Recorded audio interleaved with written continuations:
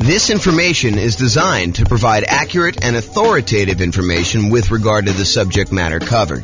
It is offered with the understanding that the presenters are not engaged in rendering legal, accounting, or other professional services. If legal advice or other expert advice is required, the services of a competent professional should be sought. Welcome to the Akron Real Estate Investing and Real Estate Financial Planning Podcast. Learn all about investing in real estate in Akron, Ohio, with a combination of real estate financial planning and modeling with numbers specific to Akron, plus syndicated, more generalized recordings of live and pre-recorded real estate investing classes, not all of them specific to Akron. Be sure to stay tuned after the podcast for a message from our sponsors. Well, good morning and welcome, everyone. I am James Orr, and today we've got a crazy cool class. We're continuing on with the series about how to improve cash flow. And today we're going to cover the section on how to improve cash flow when we're thinking about financing your next rental property. So let's jump right in, because we got kind of a lot to cover. So this is sort of the framework we've been working from. So far, we've talked about how to improve cash flow when searching for a property. We covered that in a previous class. Today, we're going to be focusing in on this section right here, all the different things we can do to improve cash flow when financing our next rental property. And then in subsequent classes or subsequent classes, depending on how you like to say that, we will talk about how to improve property cash flow when we talk about the strategy that we're going to use, what real estate investing strategy we're going to implement, and then how to improve cash flow by improving the property itself, and then how to improve cash flow during the marketing of the property in order to find a tenant or tenant buyer, and then how to improve cash flow when we own the property. And then finally, we'll finish up with how to improve cash flow on a property while we're renting it. But today we're going to focus on how to improve rental property cash flow when we're financing. And there's quite a bit to cover, because this is probably the largest section. I don't know if I would say it is the largest improvement section, whether it will have the biggest impact. I think some of those biggest impact things are more around strategy and maybe even owning. The financing thing definitely has an impact, but I think some of the other ones like strategy and when you own the property and maybe a couple other ones are larger in size. And by larger in size, I mean you have a very high probability of being able to improve cash flow by the largest amount when you think about some other things. Now, financing, there are definitely a bunch of things we can do to improve cash flow. Some of them you will choose to do. Some of them you will choose not to do just because it doesn't make sense for your particular situation. But we will cover them all so that you have good comprehensive knowledge on all the different choices available, and then you can make a decision. All right, so what I've done, which I didn't do on the graphic, but I've done here, is I've broken it down into sort of subcategories for financing. So we'll talk about some sections where things you can do for financing before getting the loan, paying upfront instead of financing things over time, changing or improving the borrowers on the loan, your relationship with the lender and things you could do with that in order to improve cash flow, changing the amortization period, the terms of the loan, and then private mortgage insurance related stuff. And then things you could do with other properties, because, I'll get to it later, but things you could do with other properties to improve cash flow. And then non-traditional financing, we'll talk a little bit about some of those things as well. So let's jump right in, because I got a lot to cover and there's a lot of them to go over. So let's talk first about before getting the loan. And I've broken this down into four major ones. So number one is lender selection. Can I find another lender with better fees or rates? You guys do understand that each lender is a little bit different. They may charge you a little bit higher fees. They may have a little bit better customer service. They may be available after hours to take your call. They may have slightly better private mortgage insurance rates. They may charge you more in points. They may charge you a flat fee instead of a percentage fee. And that every lender's program is a little bit different. And that's one of the reasons why when we get to the class on how do you evaluate and compare lenders, why it's so difficult to compare these lenders, because not only do they charge different fees, but they sometimes call their fees different things. So one of the things you can do in order to improve your cash flow is look at different lenders and find a lender that has better fees and rates. Now, I'll point out a warning about this. Sometimes you will think that a lender has a better fee or rate structure, only to find out later that they were not telling you the whole story, or they were not giving you all the information you needed, or there were some hidden fees that you didn't realize because you weren't asking like all the exact questions. So you got to be really, really careful and a little bit paranoid about this. But I do think it's important that you talk to a few lenders when you're thinking about buying a rental property. And the way that I'd like to recommend it is I'd like to recommend that you ask your real estate agent for their, top 2 or 3 lenders that they would recommend, the ones that their clients have had good experiences with and have really good competitive rates and fees. And then call them all on the same day. And you may want to add 1 or 2, maybe the bank, the credit union or the bank that you bank with, just to kind of see where they are as well. And then call them all on the same day. Tell them what your kind of credit score is. This is the short version of the class on how to evaluate the lenders, but tell them what your credit score is. Tell them you'll let them pull it if we decide to go with you together. But then I'd like you to give me a term sheet showing all the fees and costs of doing the loan and what the rate I would be able to get is with no points. And then I think you want to sort of price it out with no points. And then if you decide later you want to buy down points, maybe you go and reprice this stuff again. But I think for the most part, you're going to price it out based on no points. And then you're going to make your decision based on that. So that's the very, very short version. There's a lot more detail in the class when we talk about evaluating, comparing lenders. But lender selection is a way that you can save yourself, I don't know, I'd say conservatively thousands of dollars. In some cases, it's hundreds of dollars, but if you're really looking at the wide range of what different lenders offer, this could be thousands of dollars, and thousands of dollars could be used to do other things like buy down the interest rate as an example and get a better cash flow on the property. So lender selection is really important. I think you should focus in on that. You can also choose to select your loan by closing costs. Can you pick a loan that's going to have lower closing costs, especially if you're financing in the closing costs, you're going to be adding those to the loan by looking at the different ones and saying, hey, look, if I go this strategy, then I will have slightly higher closing costs than if I go this strategy, and making a educated math-based decision about which one of these you should pick, because closing costs can vary depending on the loan. And some of it may be like upfront private mortgage insurance. Some of it may be the closing costs that particular lender may charge, or the program has specific closing costs that you need to pay, like certain fees, especially if you're doing like some type of down payment assistance program or something like that. Those can have additional closing costs associated with them, which you may or may not want to choose that particular loan program in order to get that particular program because it has these extra fees. So just be aware that closing costs can vary a little bit depending on which program you have, and compare those if you're going to consider multiple loans. The next thing about before getting your loan is whether you should lock or float your interest rate. I think we talked about this when we were talking about searching for property strategies when we were searching for property, but it applies when you're doing your financing as well. Should you decide to lock in your interest rate now, and will rates go up or will rates go down while you're waiting to actually close on your loan, or lock the rate finally in order to get the loan? And this could be a pretty significant difference. Rates have been on the move. I remember some clients about a year ago, because it's been about a year since we saw rates jump from, that 2-3% range to now up to almost 7%. I had some clients who were under contract on a property, and they thought that the rates had bumped up a little bit. And they thought, well, maybe they'll come back down.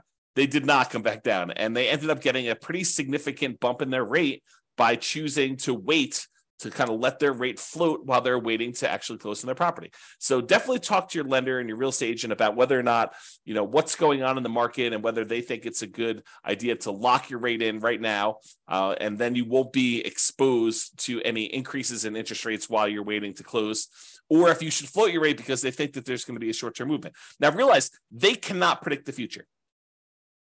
As much as you'd like them to, your mortgage broker is not a fortune teller. They do not have a crystal ball. They can't tell you, I will guarantee you that rates are coming down, because no one really knows. Sometimes we think that things are going to happen, and then some world event happens that kind of derails the whole idea, or maybe they were just wrong about their prediction. But I could totally see a real estate agent or a lender telling you, oh yeah, we think rates are coming down. The Fed's going to, make an announcement on Tuesday. And between when they like make this prediction, and Tuesday comes along, a country attacks another country and it throws a whole bunch of chaos into the mix, and maybe the announcement they thought was coming does not come, and there's a lot of uncertainty in the marketplace, and that causes rates to go up. So we never really know what's going to happen, and so there's always some inherent risk, which is just part of life, and so you just need to deal with this and think about it. In some cases it's better to lock it, in some cases it's better to let it float.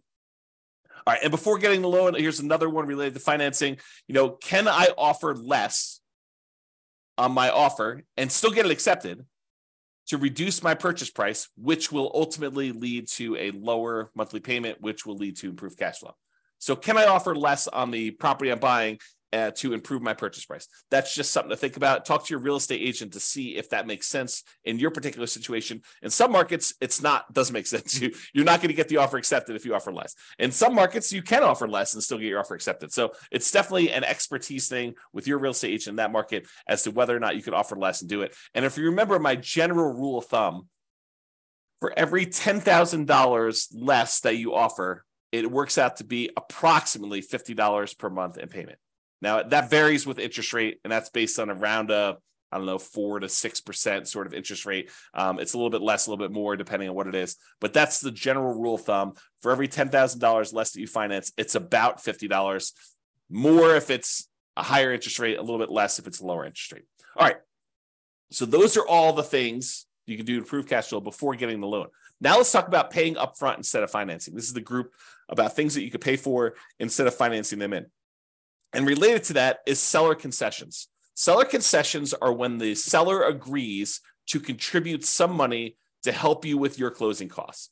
And you get these by asking for them as part of the offer when you make an offer to buy a property. It's part of the negotiation for you to buy the property. So can I ask a seller to contribute seller concessions to help buy down my interest rate? Now realize for them, it's like giving you a discount on the property. So this may be competing with you offering less. In some cases, you may say, look, I'll offer you your full price, but I want $5,000 in seller concessions. And basically you're saying, I'm going to offer you $5,000 less for the property because $5,000 in seller concessions comes right off of what they would net when they sell you the property. So by asking for seller concessions, though, now you've gathered some money that you can then use in order to pay for some of your closing costs, or maybe buy down your interest rate or something like that, where now you don't need to finance if you were going to finance some of your closing costs in, or if you were going to have a slightly higher interest rate because you weren't going to use money to buy down the interest rate, then you could have a improved interest rate if you ask for seller concessions and you use those to buy down your rate. And we went over the example of this in the previous module on how to improve your cash flow while searching for properties. I give you an example of what the actual numbers were for a specific day on a specific price of property with a lender here that was local to me. And yours will vary a little bit, but realize that I gave you an example and I showed you how much it would cost to buy down your interest rate and how much that would improve the monthly payment on it. So realize seller concessions can be a pretty big one if you're willing to ask for a seller to give those to you, and they're willing to do the discount in order to do that. In some cases, in a hotter market especially, in some cases, we might be willing to pay above what the seller is asking in order to get them to include seller concessions so that you can finance in the improvements you're doing. So as one example, some of my clients in the past have bought new construction properties where, let's say the property was a $400,000 property. They might go to the builder and say, look, builder, I will agree to pay you $405,000, but I want you to contribute $5,000 to my closing costs. Why would they do that? Because now you can finance in the seller concessions that you could use to pay for your closing costs and stuff like that. So you could come to the table with less money, which might be overall better for your return on investment calculation, which you got to run it both ways in that spreadsheet. Go to the world's greatest real estate deal analysis spreadsheet and run it by asking, getting seller concessions included, even if it means raising the price, or not getting seller concessions and having to come to the table with that money for closing costs. Okay. So enough on seller concessions. You could choose to pay your closing costs. Some people are thinking, hey, I will go ahead and finance my closing costs because I get this better return on investment. But by financing your closing costs, it does slightly decrease your cash flow because you are borrowing more. And so your monthly payment goes up. Even though your overall return on investment may be better, your overall cash flow may be worse. And so this is a calculation you need to do for yourself. You need to decide by running this in the world's greatest deal analysis spreadsheet. You need to go figure out and say, look, if I decide to pay for my closing costs up front, maybe my overall return, when we look at the 4 different areas of return, appreciation, cash flow, debt pay down, and cash flow from depreciation, the tax benefits part. We're not talking about reserves here, but those do come into play. But really, we're looking at all those returns. We're saying, look, overall, if I have to bring less money to the table, my return on investment looks better. However, my cash flow number might be slightly worse. And so by choosing to pay for closing costs up front, out of pocket, instead of financing them, it may actually improve your cash flow. And if you're really, really focused in on that cash flow number, this is a way for you to improve cash flow. Okay? All right, let's talk about private mortgage insurance. Remember, private mortgage insurance is insurance that the lender asks you to pay to protect them in case you default. The idea is this. The lender says, look, I really want you to put 20% down in order to finance this property. But you really want to finance this property and only put 5% down. So they say, I will reluctantly agree to make you a loan if you only put 5% down. However, what I need you to do is I need you to hire this third-party insurance company, and I want you to pay them their premiums, their insurance premiums, such that if you default on the loan, they will make me whole. If I need to go sell this property and I have a loss because you didn't put 20% down and there's not this cushion of equity protecting me, if I need to foreclose on you for me to be able to sell it, get out of the property and make all my money back, including all the attorney's fees and probably selling at a slight discount and all those different things. So there's usually a 20% cushion of equity if you put 20% down. If you're only coming in, you're only putting 5% down, they want you to go pay a third-party insurance company that will protect them in case they need to sell the property because you defaulted, they foreclose, and they need to get their money back. And so you say, I will agree to that. I will pay this monthly fee or an upfront fee in order to have this insurance company protect you because I'm only putting 3.5% down or 5% down or 7% down or 19% down. Anything less than 20% is typically what you need for PMI, what they require for PMI. Okay. So there's a couple options with PMI though. In one case, you could choose to pay PMI monthly. Some of these private mortgage insurance companies will allow you to pay your private mortgage insurance monthly, and some of them go away after you've gotten back up to that 20% equity. Not all of them. For example, FHA never goes away. But some of them will go away. They'll say, okay, we can now remove PMI once you've gotten to the point where you've got 20% of equity, when you get to 80% loan to value. So you could pay monthly as one option. Or the insurance company says, hey, look, instead of paying monthly, what you could do is you could pay a one-time upfront lump sum payment instead of monthly. And if you're concerned about cash flow on your rental property, you don't want to have this $150 to $250 a month private mortgage insurance payment on a $500,000 property, somewhere in that ballpark. And it varies a little bit. There's a lot of things that go into PMI, which we'll cover in the classes on PMI. You can go into the control panel in order to watch the video I have on that already, or we'll do another one here coming up soon. So if you don't want to pay that $150 to $250 a month in PMI payment because it's impacting your cash flow and you'd rather not have that negative cash flow, you could say, look, I've got whatever it is, $4,000 sitting here. I would rather take this $4,000 and I'd rather pay it upfront in order to have that monthly payment for PMI go away. And so cash flow improves by, in this case, whatever it is, $150, $200, $250 a month by paying a single $4,000 payment. And then you got to calculate, is that a worthwhile return for me? Is paying $4,000 now to get $200 or $250 better cash flow a good return for me doing that? Okay. And so those are the things to consider paying upfront instead of financing. Another thing that we think about for paying upfront instead of financing is paying a fee in order to get a staggered interest rate loan. This is very popular right now because interest rates have gone up so much. A lot of builders especially are doing something like this where they're saying, hey, look, we will go ahead and buy the property from us, pay full price, and we will prepay some interest on your loan so that in year one, you have a significantly lower interest rate than we have right now. In year two, you have a lower interest rate, but not quite as low as year one. And then year three, it goes up to whatever the regular interest rate was. And what they're really doing is they're prepaying your interest on that loan in order for you to not have that for the first 2 years. So I'll put some numbers on it just to give you an example. And this may not be exact. You need to go talk to your lender about what they might be. But let's say interest rates right now are 7%. So you go to the builder, you say, look, builder, I want to go buy this property. It's a $400,000 property as an example, and I'm going to pay you, and the interest rate I can get with the lender is 7%. So the builder says, look, I will go ahead and buy down your interest rate, and it's kind of like staggered for 2-year plan. And they'll say in year 1, you're going to have a 4% interest rate, and that'll be the interest rate for the first year. After that, you're going to have a 5.5% interest rate in year 2. And then after year 2 is done, starting in year 3, you will have that full 7% interest rate. So your cash flow, if you were buying this as a rental in year 1, would be significantly improved.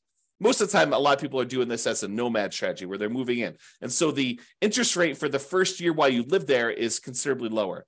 And then the year afterward, the second year, it's lower, but not quite as low. And so your cash flow on your first year as a rental, if you decide to do the nomad strategy and then convert it to a rental after living there for a year, is improved for that first year. But then after that, it goes back up to 7%.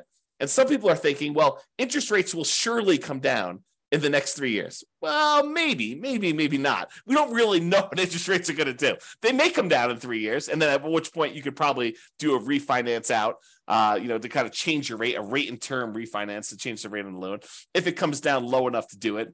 And remember, if you were living in the property and then you moved out and now it's an investment property, it's a very different kind of like rate that you might get on investment property than if you got in an owner occupant. It's usually higher.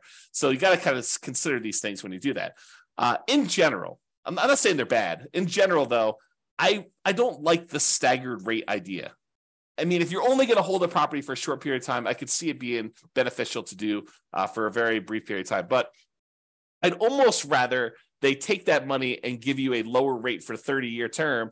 That way you can keep that loan for 30 years. Although some people are like, but James, I'm going to be refinance. I'm going to sell the property because I'm going to reuse the equity. I'm going to re-leverage up. I'm going to do a cash out refinance, or I'm going to go and do a rate and term refinance when rates come down. So why would I go buy down the rate for 30 years if the rates are higher than what I think I'm going to get? Well, we don't know what the future is. And so I think that's one of the big concerns about whether you do this for 30 years or not. Maybe I should do a separate class on that idea. To be determined. And then the other option, which I was just sort of talking about, is you could buy down the rate completely. So you could say, look, instead of doing this staggered rate where I get a lower one for year 1, then a slightly higher one for year 2, and then it goes to the full rate after year 3. And by the way, there may be a 3-year plan out there by the time you get this. Maybe like you buy it down for year 1, year 2, and year 3, and then it goes up to the regular rate year 4. I mean, who knows? These kind of programs change all the time.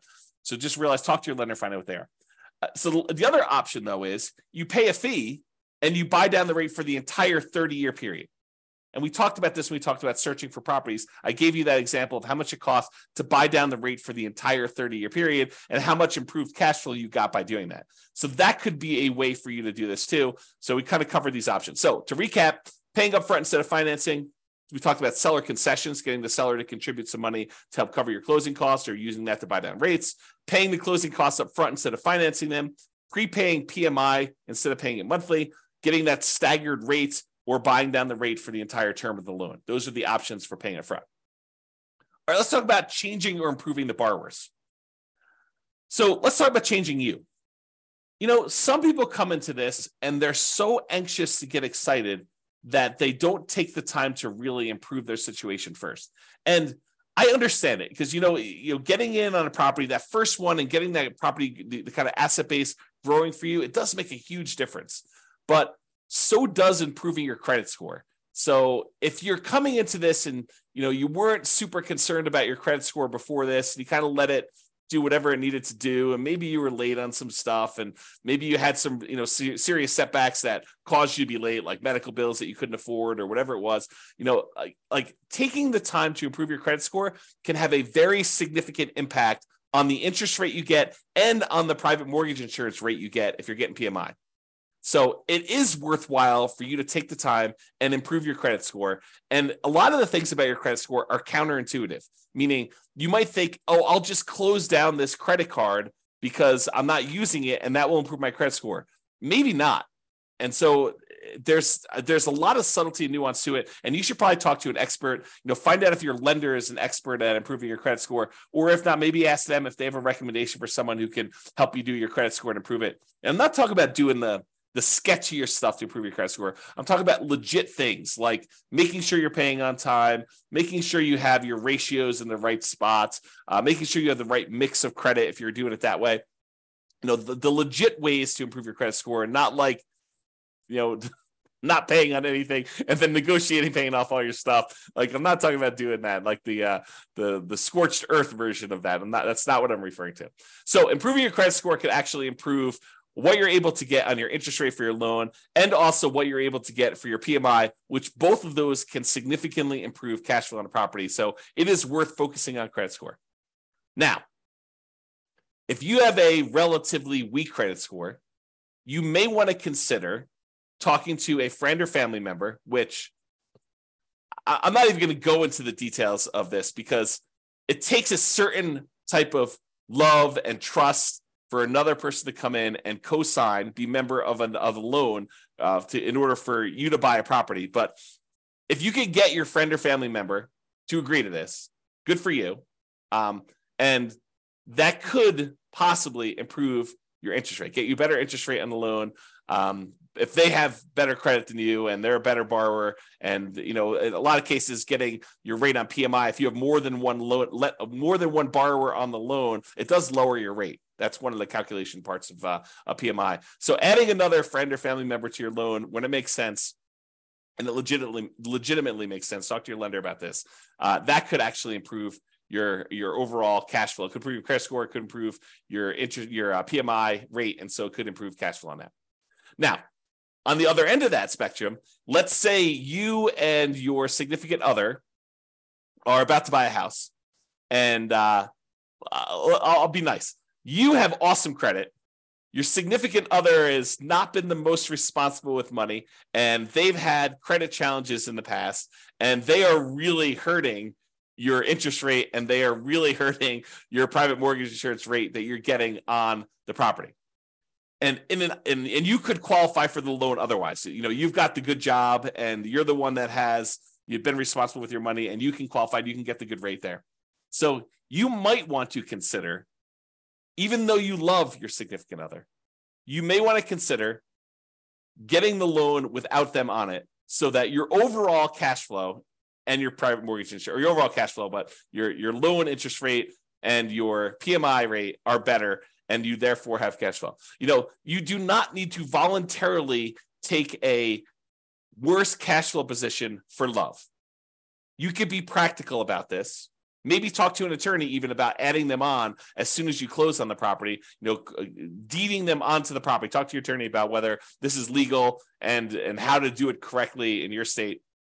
But you could maybe go get the loan yourself, buy the property yourself solo, and then add in your significant other for the sake of love after you close on the property. That way you get the benefit of the better cash flow, the better PMI rate, and they also then own the property with you if you're doing that. And as an aside, some married couples will go ahead and buy properties independently. They'll have one buy a property, then the next one will buy the property, then the next one will buy a property, and they keep alternating back and forth, because when you're doing non-owner occupant financing, you are limited in the number of loan spots you can get with 30-year fixed rate financing. And so a lot of them will try to go ahead and do 10 independently, just all in their name, and their spouse will do 10 solo in just their name. But definitely talk to your lender about if this is your plan, because I've heard that some lenders don't like it if you're filing joint tax returns. They will sort of count them all together. But if you're doing independent tax returns, then they may say, hey, look, you've got your own tax return. You could do 10. You're doing your own tax return. You could do 10. And so do some loan planning with the help of a good lender in order to do this, which reminds me, we talked before about choosing a lender based on their kind of rates and fees and stuff, and realize I personally would be willing to pay a small premium, not a crazy large premium, but a small premium, not necessarily choose the cheapest lender if this lender is providing additional value, like this idea of loan planning and improving my credit and things like that. That's worth something. And so paying a small premium in order to do that makes sense to me. Okay. Now I've gone off on that tangent. So removing a borrower could actually help you get a better interest rate, get better PMI. And so you may want to consider, for the sake of love, for the sake of love, leave them off the loan and then put them back on, so that you guys get overall improve your situation and your kind of cash flow on property. And then using a similar idea to adding the borrower, you could partner with somebody who is a loan partner who could just get better loan terms. So the idea is maybe you form an LLC, And in the LLC, you are providing either the deal and some of the capital or the deal and all the capital. And you're bringing in a third party who is a super strong qualified borrower. And they are becoming one of the partners in the LLC, one of the owners in the LLC. And they're the ones getting and signing for the loan. And that could be a better way for you to do it than if you were to go do this solo, get the loan, or if you guys were both to go buy it and, kind of like both of you on title solo, so go talk to your attorney about structuring this and how it would work, and talk to your lender about how this would work with having a loan partner and whether that gets you better loan terms. Okay, so we talked about that. Now let's talk about your relationship with the lender. And I will tell you, of all of the strategies we have here, these are probably the ones I've seen the least, actually get seen implemented the least, and probably the ones that have the least impact. But they do sometimes come up, so I wanted to mention them to be comprehensive. So here are two different things that discuss your relationship with the lender. Number one, some lenders will allow you to get a small discount on your interest rate if you set up automatic payments. And it's usually on an account that they have in their bank. So you go to your local credit union, and your local credit union may have some program. They don't all have this, but this is why I said that this is one of the ones I've seen the least. But some credit unions may say to you, hey, our rate is 7%. However, if you actually set up auto pay on the checking account you have with us, then your rate becomes 6.875 for the life of the loan. And so you may say, that makes a lot of sense to me. I'll go ahead and use the account that I already have with you that I'm going to use to pay on this loan. That makes great sense. I'll get an improvement on my interest rate. So that's one option. Some credit unions or banks or whatever it is may say to you, hey, look, if you have a investment account with us, you may get a slightly better interest rate if you have a savings account, a checking account, and your investments all with us and your mortgage. We might give you a small interest rate benefit by being a ideal customer that has a much larger relationship with you. Or they may actually say, hey, look, if you have more than X number of dollars on deposit with us, whatever that is, $25,000, $100,000, $500,000, then we will give you our preferred lending criteria, tier, whatever it is, in order to do that. You tend to see more of those with commercial loans, although maybe you see it with residential loans. Again, I don't see this very often, but I've definitely heard about people getting these benefits. I had one client at closing told me about their lender was giving them some type of preferred rate for doing some of this stuff. So check with your lender, see if that's appropriate for you. All right, change the amortization. Amortization has to do with the period of time over which your loan pays off. If you say you have a 30-year amortizing loan, that means that by making regular monthly payments, the loan will be paid down to a zero balance after 30 years. Or if you have a 15-year amortization, it means that a 15-year loan, by making the regular monthly payments, will be paid off down to zero at the end of 15 years. Okay, so when we talk about amortization, I'm talking about kind of like the period of the loan or how the loan is amortized to do that. So for example, with an interest-only loan, the loan is not amortized. You are only paying the interest that is due, and the balance of the loan is staying the same throughout that period of time. So you may be paying just the interest, no additional money toward the principal or the amount that you owe on the loan, and so the balance of the loan is not going down. Well, by paying interest only, that does improve cash flow. So you could choose, if your lender offered this and you were willing to do this, to say, look, I'm not willing to have a 30-year amortizing loan. I want to have an interest-only loan. Then you'll always owe the same amount unless you pay extra and reduce your principal. But I want to pay the same amount and only pay the interest on the loan, which would improve cash flow.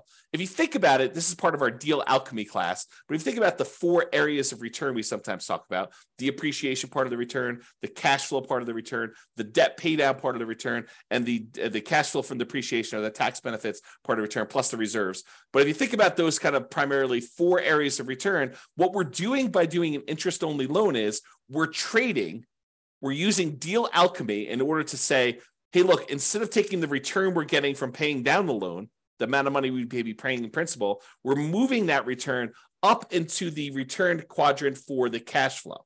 So we're saying, look, we're taking a 0 return on debt pay down, and we're moving that to the cash flow portion of our return. So that could improve cash flow by doing that. So you could do an interest-only loan if you wanted to do that instead of having the loan be paid down. there are some rare loans out there, less common these days, but I wanted to include this to be comprehensive, where you can pay less than the interest that is due. So if you think about it, you have a $400,000 property, a $400,000 loan, you're paying 7% interest on it. They can calculate out how much interest is due in that month. It's 7%, times the 400,000 divided by 12. That's how much interest is due in that first month. But if you decide to pay less than that amount, then the balance of the loan increases. It goes up. You no longer owe $400,000 after the first month. You might owe $400,200. And then the next month, your interest that is due is actually higher. And so if you have this negatively amortizing loan, the loan balance actually increases each time you make a monthly payment because you're not even paying the full amount of interest that is due, which improves cash flow, oddly enough, right? You're basically taking that debt pay down part of the return, and instead of making it zero with like an interest-only loan, you're making that negative. And then you're moving that return up into your cash flow part of your return because those things, they're kind of like opposite ends of kind of like a balance where if one goes down, the other one goes up, right? You think about it that way. So in this case, if you were willing to take a negative amortizing loan, which most of the time I don't recommend this because the amount you owe in the property is actually increasing each month. It's kind of a weird position to be in, but you could actually do this in order to improve cash flow. All right, rate from loan term. So I don't know if you realize this, but if you get an interest rate on a 30-year loan versus the interest rate on a 15-year loan, the interest rate on a 15-year loan tends to be lower than the interest rate in a 30-year loan.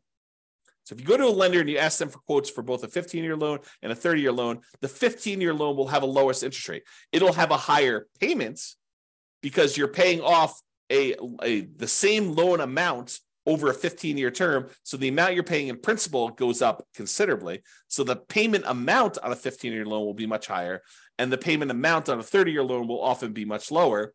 However, the interest rate on a 15-year loan will be lower, and the interest rate on a 30-year loan will be higher. Okay, so you could go to a lender and say, I'm going to change my loan term in order to change the interest rate, which might impact your cash flow on a property and may be beneficial for you. It's not going to be beneficial from a pure cash flow perspective, probably change from a 30-year to a 15-year loan, but it might actually improve your overall return on investment numbers. Although you'd have to do the math on that. And I think most of the time it would not, but you can do the math and see. Okay. Loan term. So this is part of changing the amortization. Can I change the loan term? For example, instead of getting a 30-year loan, you could try to get ready for this? A 40-year loan. Because 30 years is not long enough. If we spread this thing out over 40 years, that's better, which they're offering them now. It's my understanding. There are some options for getting 40-year loans. They're rare still, might be hard to find, but I've heard of people getting these 40-year loans. I think my friend Jason sent me over an email talking about 40-year FHA loans, if I'm not mistaken. I was like, that's crazy. So anyway, if you got a 30-year loan, the payment on that would be higher. Hard for me to even say. 30-year loan would be higher than if you got a 40-year loan for the same reason that a 15-year loan would be higher than a 30-year loan, right? If you're trying to pay off a $400,000 loan over 15 years, the payment for that's going to be higher than if you try to pay off the same $400,000 over 30 years. Well, you could do the same idea. If you go from 30 years to 40 years, your payment will actually go down. And so that would improve cash flow. Something to consider. All right. So we've talked about changing the amortization. Let's talk about loan terms. Loan terms are sort of like the things that go into the loan. So amount borrowed. Could you put more down, larger down payment, to reduce the amount that you're borrowing? Or could you buy a less expensive property, put the same percentage down, and reduce the amount you're borrowing? Because by reducing the amount you're borrowing, that would improve your cash flow. So change the loan terms. Either put more down or reduce the amount that you're borrowing by buying a less expensive property. You can also adjust this by adjusting the loan to value. Can I put more down to improve my interest rate by doing a lower loan to value? For example, if you put 20% down to buy an investment property, they will quote you a certain interest rate. Let's call it 7.5. However, if you put 25% down, if you put 5% more down, not 5% more of the 20%, but 5 points more. So 20 to 25. I know that's confusing. Put 25% down instead of putting 20% down. then they will give you a lower interest rate. It may go from 7.5 to 7%. It's that significant. So a lot of times when you run the math, if you've got the ability to come up with extra down payment, one of the biggest jumps you tend to get is going from that 20% to the 25%. And they do usually have jumps for 25 to 30 and 30 to 35. They just tend to be a little bit smaller. But there's a big risk, or at least perceived, it probably is true, but there is a big risk reduction for them by having you go from 20% to 25%. And so they will often give you a better interest rate from going from 20% to 25%. And it can be significant. This could be a significant way to improve your cash flow from two perspectives, right? First of all, you're borrowing less because you're putting more down. And secondly, by getting more down, you're getting an improved interest rate, which will further improve your cash flow. So you get like a double positive benefit by putting this more down in order to go from a certain loan to value to a higher one. And by the way, this applies to from putting 3.5% down the FHA loan to maybe putting more down, or putting 5% down on a conventional loan to putting 10% down. So this could also improve it that way. You got to call up your lender and find out what the difference is at that time for you and your specific credit score and your specific loan amount, and see what the numbers are. And they change all the time. So I can't give you like a fixed number. It's always this. You got to call your lender to find out, but it can improve it. Okay. And another option is, instead of getting fixed rate financing, which I'm a big fan of, being able to lock in a interest rate for 30 years makes a lot of sense for me. You limit any type of interest rate risk you have moving forward. And even though everyone thinks, hey, interest rates, they're really, really high right now, they're not really, really high right now. I think I did this, I did like a confidence meter, an interest rate confidence meter, where I showed you what percentage of the time in all of the history we have for 30-year loans have interest rates been above this thing. And I don't remember the exact number. I probably should go look it up before I quote it on here, but it was something ridiculous. Like the interest rates were higher than 7%, 60% of the time, or something crazy like that. Okay, you can go look up my confidence, I think it's called interest rate confidence meter that I built, and you can put in your interest rate that you're getting right now, and it will tell you over historic time what percentage of time the interest rate was higher than that. And people think, 7%, that's really high. No, it's not really high. It's not even a halfway. Right? Half the time it's been more than that. Okay, so could interest rates go back down? Absolutely. Could interest rates go up from here? Absolutely. And so getting a 30-year fixed rate financing eliminates that upward risk you have and locks you in. Now, there's a great benefit of getting these 30-year fixed year financing, because if rates do come down, you can choose to pay a little bit of money and ratchet that rate down. You could go from 7% back down to 5 or 3 if it goes back down that low.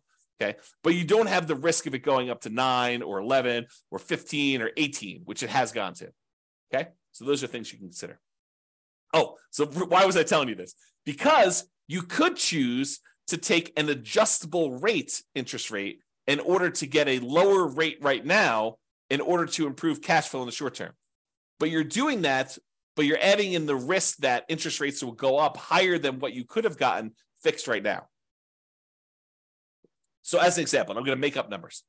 Let's say you could go, and if you got you could get a 7% 30-year fixed rate financing right now if you got a loan for 30 years.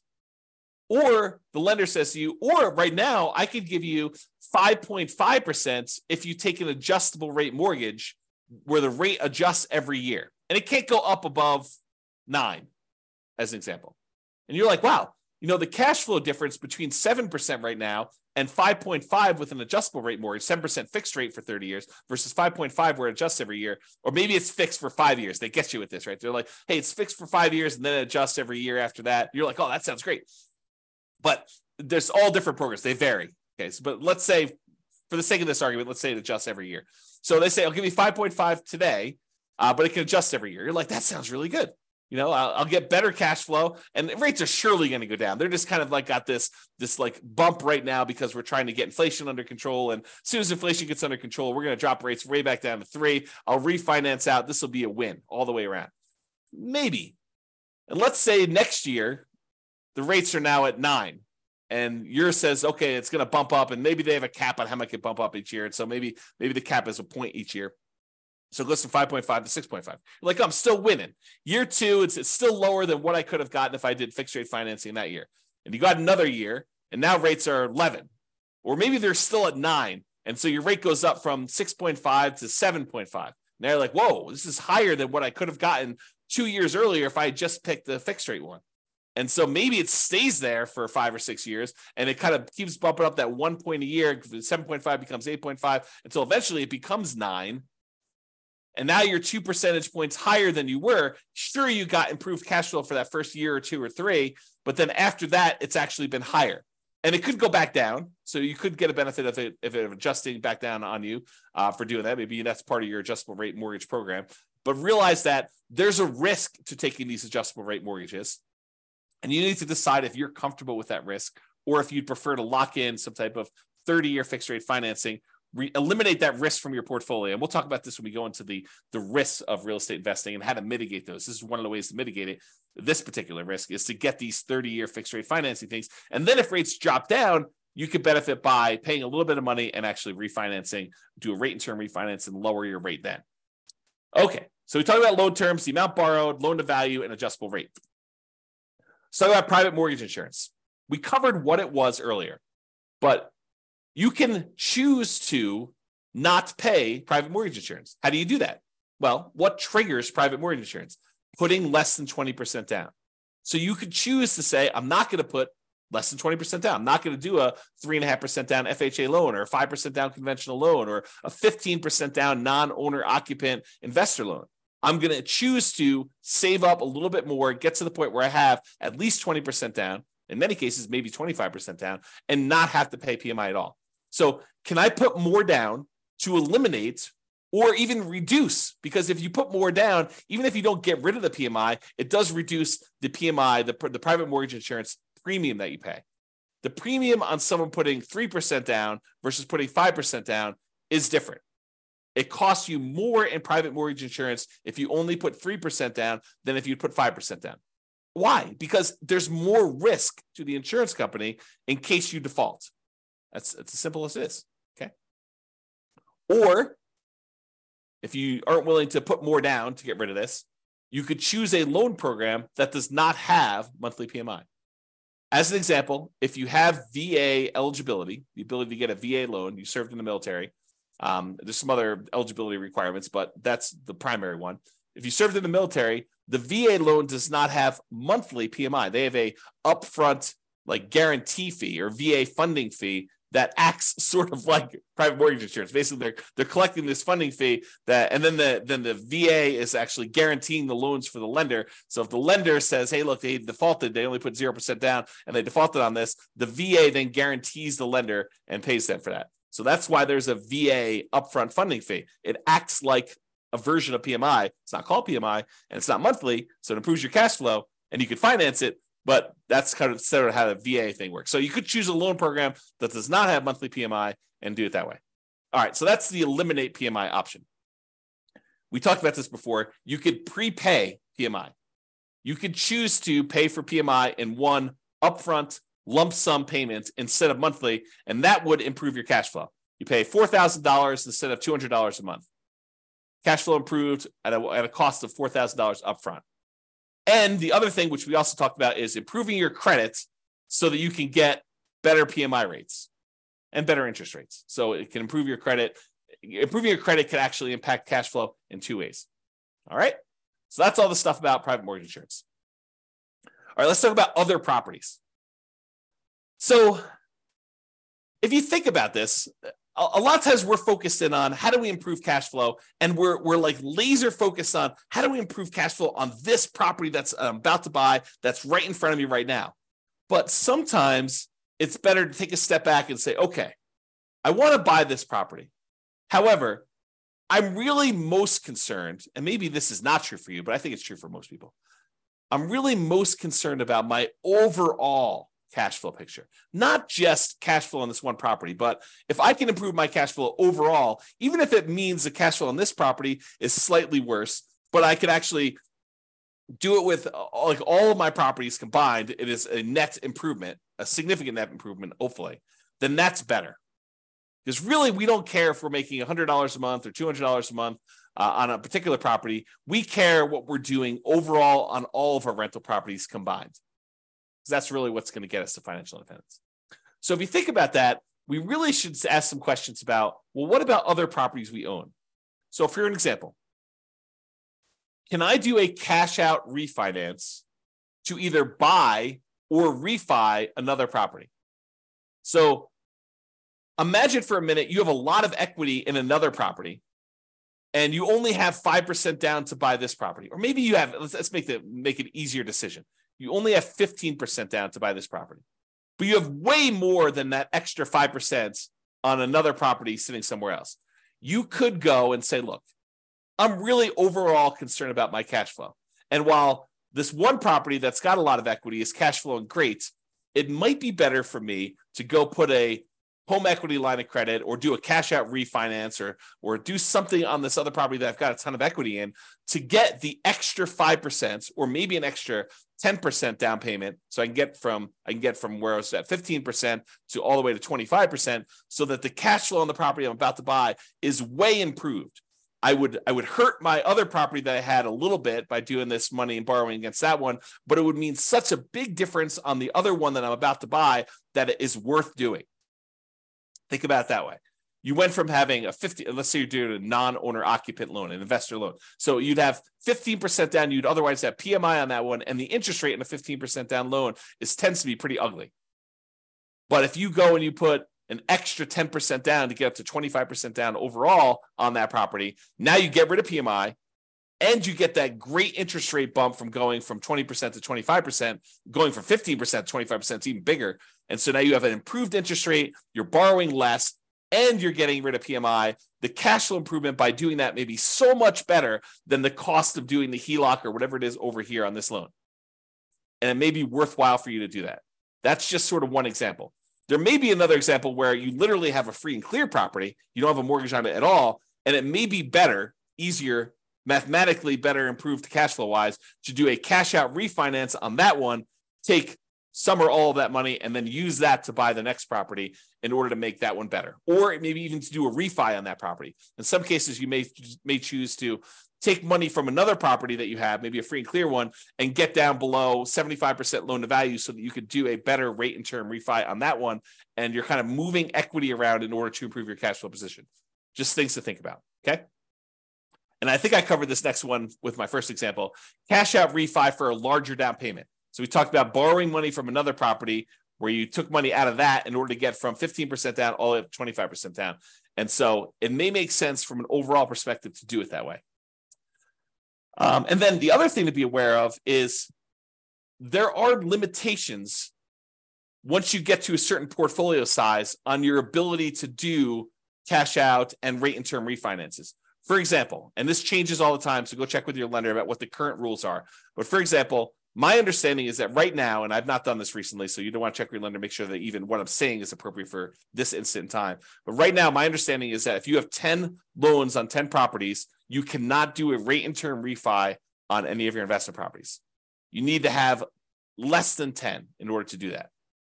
So before you go buy your 10th property, or before you get yourself in a situation where you're going to limit what you can do, look at your whole portfolio and see if there are changes you should do before you buy your next property. So should you do a rate and term refinance or a cash out refinance on a property before you buy your next property, where it makes sense to do that because now you have less properties? We sometimes see this, although I'm not sure it exists anymore, but sometimes we see this when you get over 4 loans. The rates when you have less than 4 loans is one thing. The rates when you get over 4 loans might be something different. So check with your lender about rules that might apply to you and ask them the questions like, okay, so I'm thinking about doing a rate and term refi in the future. Is this going to affect me doing that? And these things can change. So they may not tell you something that applies a year or 2 or 3 down the road because there may be a change of policy, but using the rules right now, are there limitations on that? Okay. And then I have a note here, not just improving cash flow on the property you're buying, but on other properties before you can't easily fix it later. So we may not be talking about the property you're buying. We may be talking about your whole portfolio and fixing anything that could potentially, you don't want to paint yourself into a corner by buying this property now and not taking care of the other stuff ahead of time. That's what we're talking about. All right.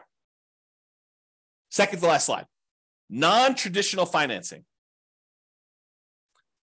If you have cash, you could just pay cash for this property and avoid financing altogether.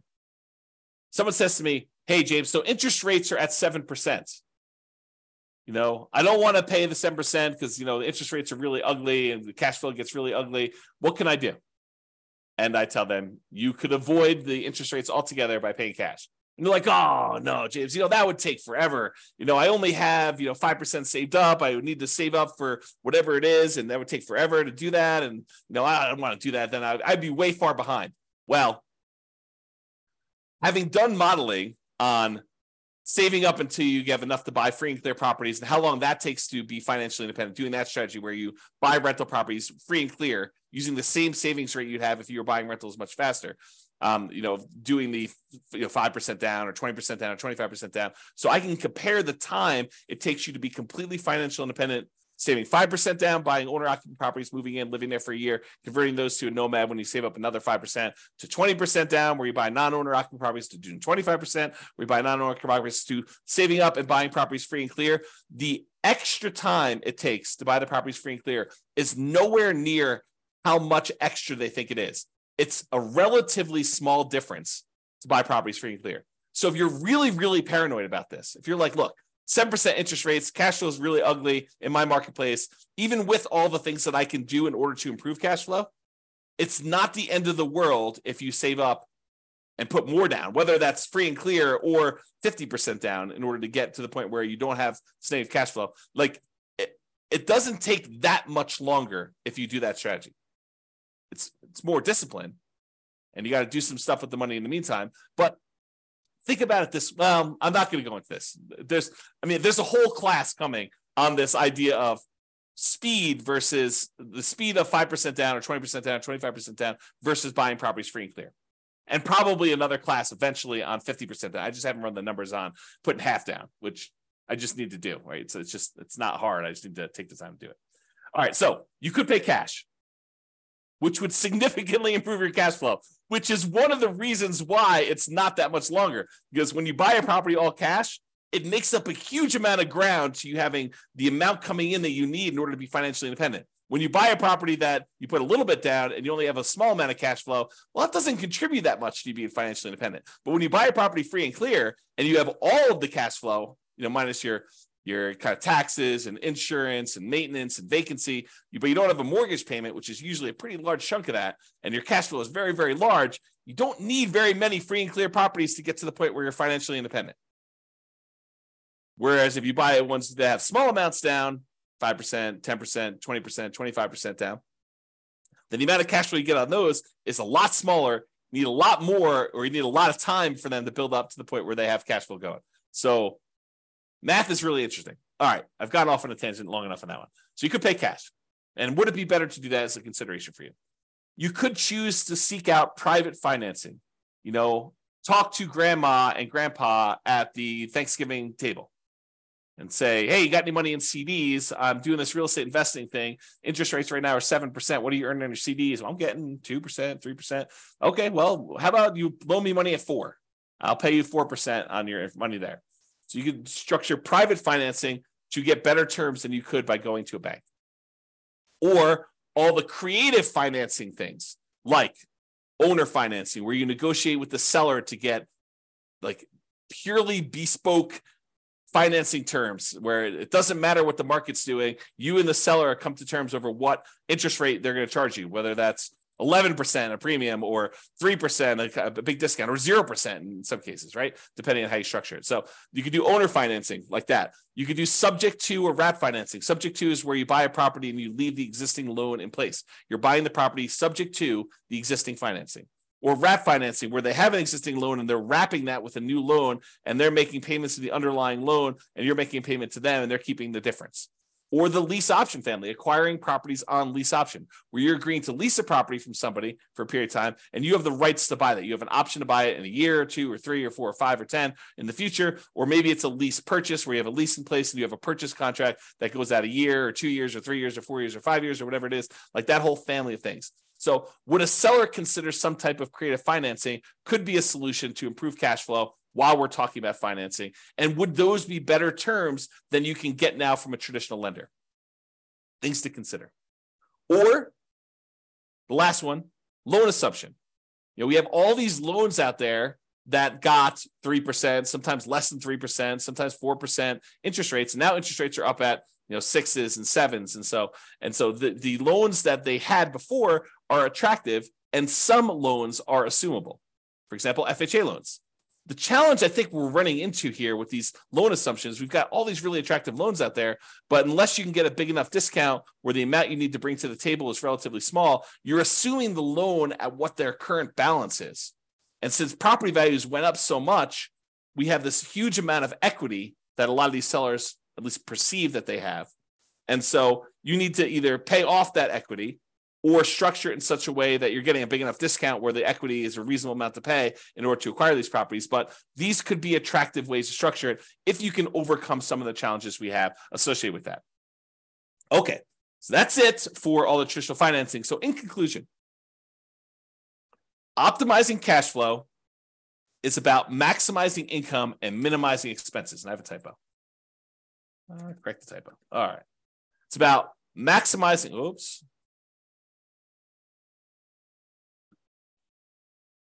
All right, it's about maximizing income and minimizing expenses. Your mortgage tends to be a very large percentage of your expenses on a rental property. It doesn't have to be, but it tends to be, especially if you're putting very little down. And there are several things you can do that impact the size of that expense, how big your mortgage payment is. That's largely what this class was about.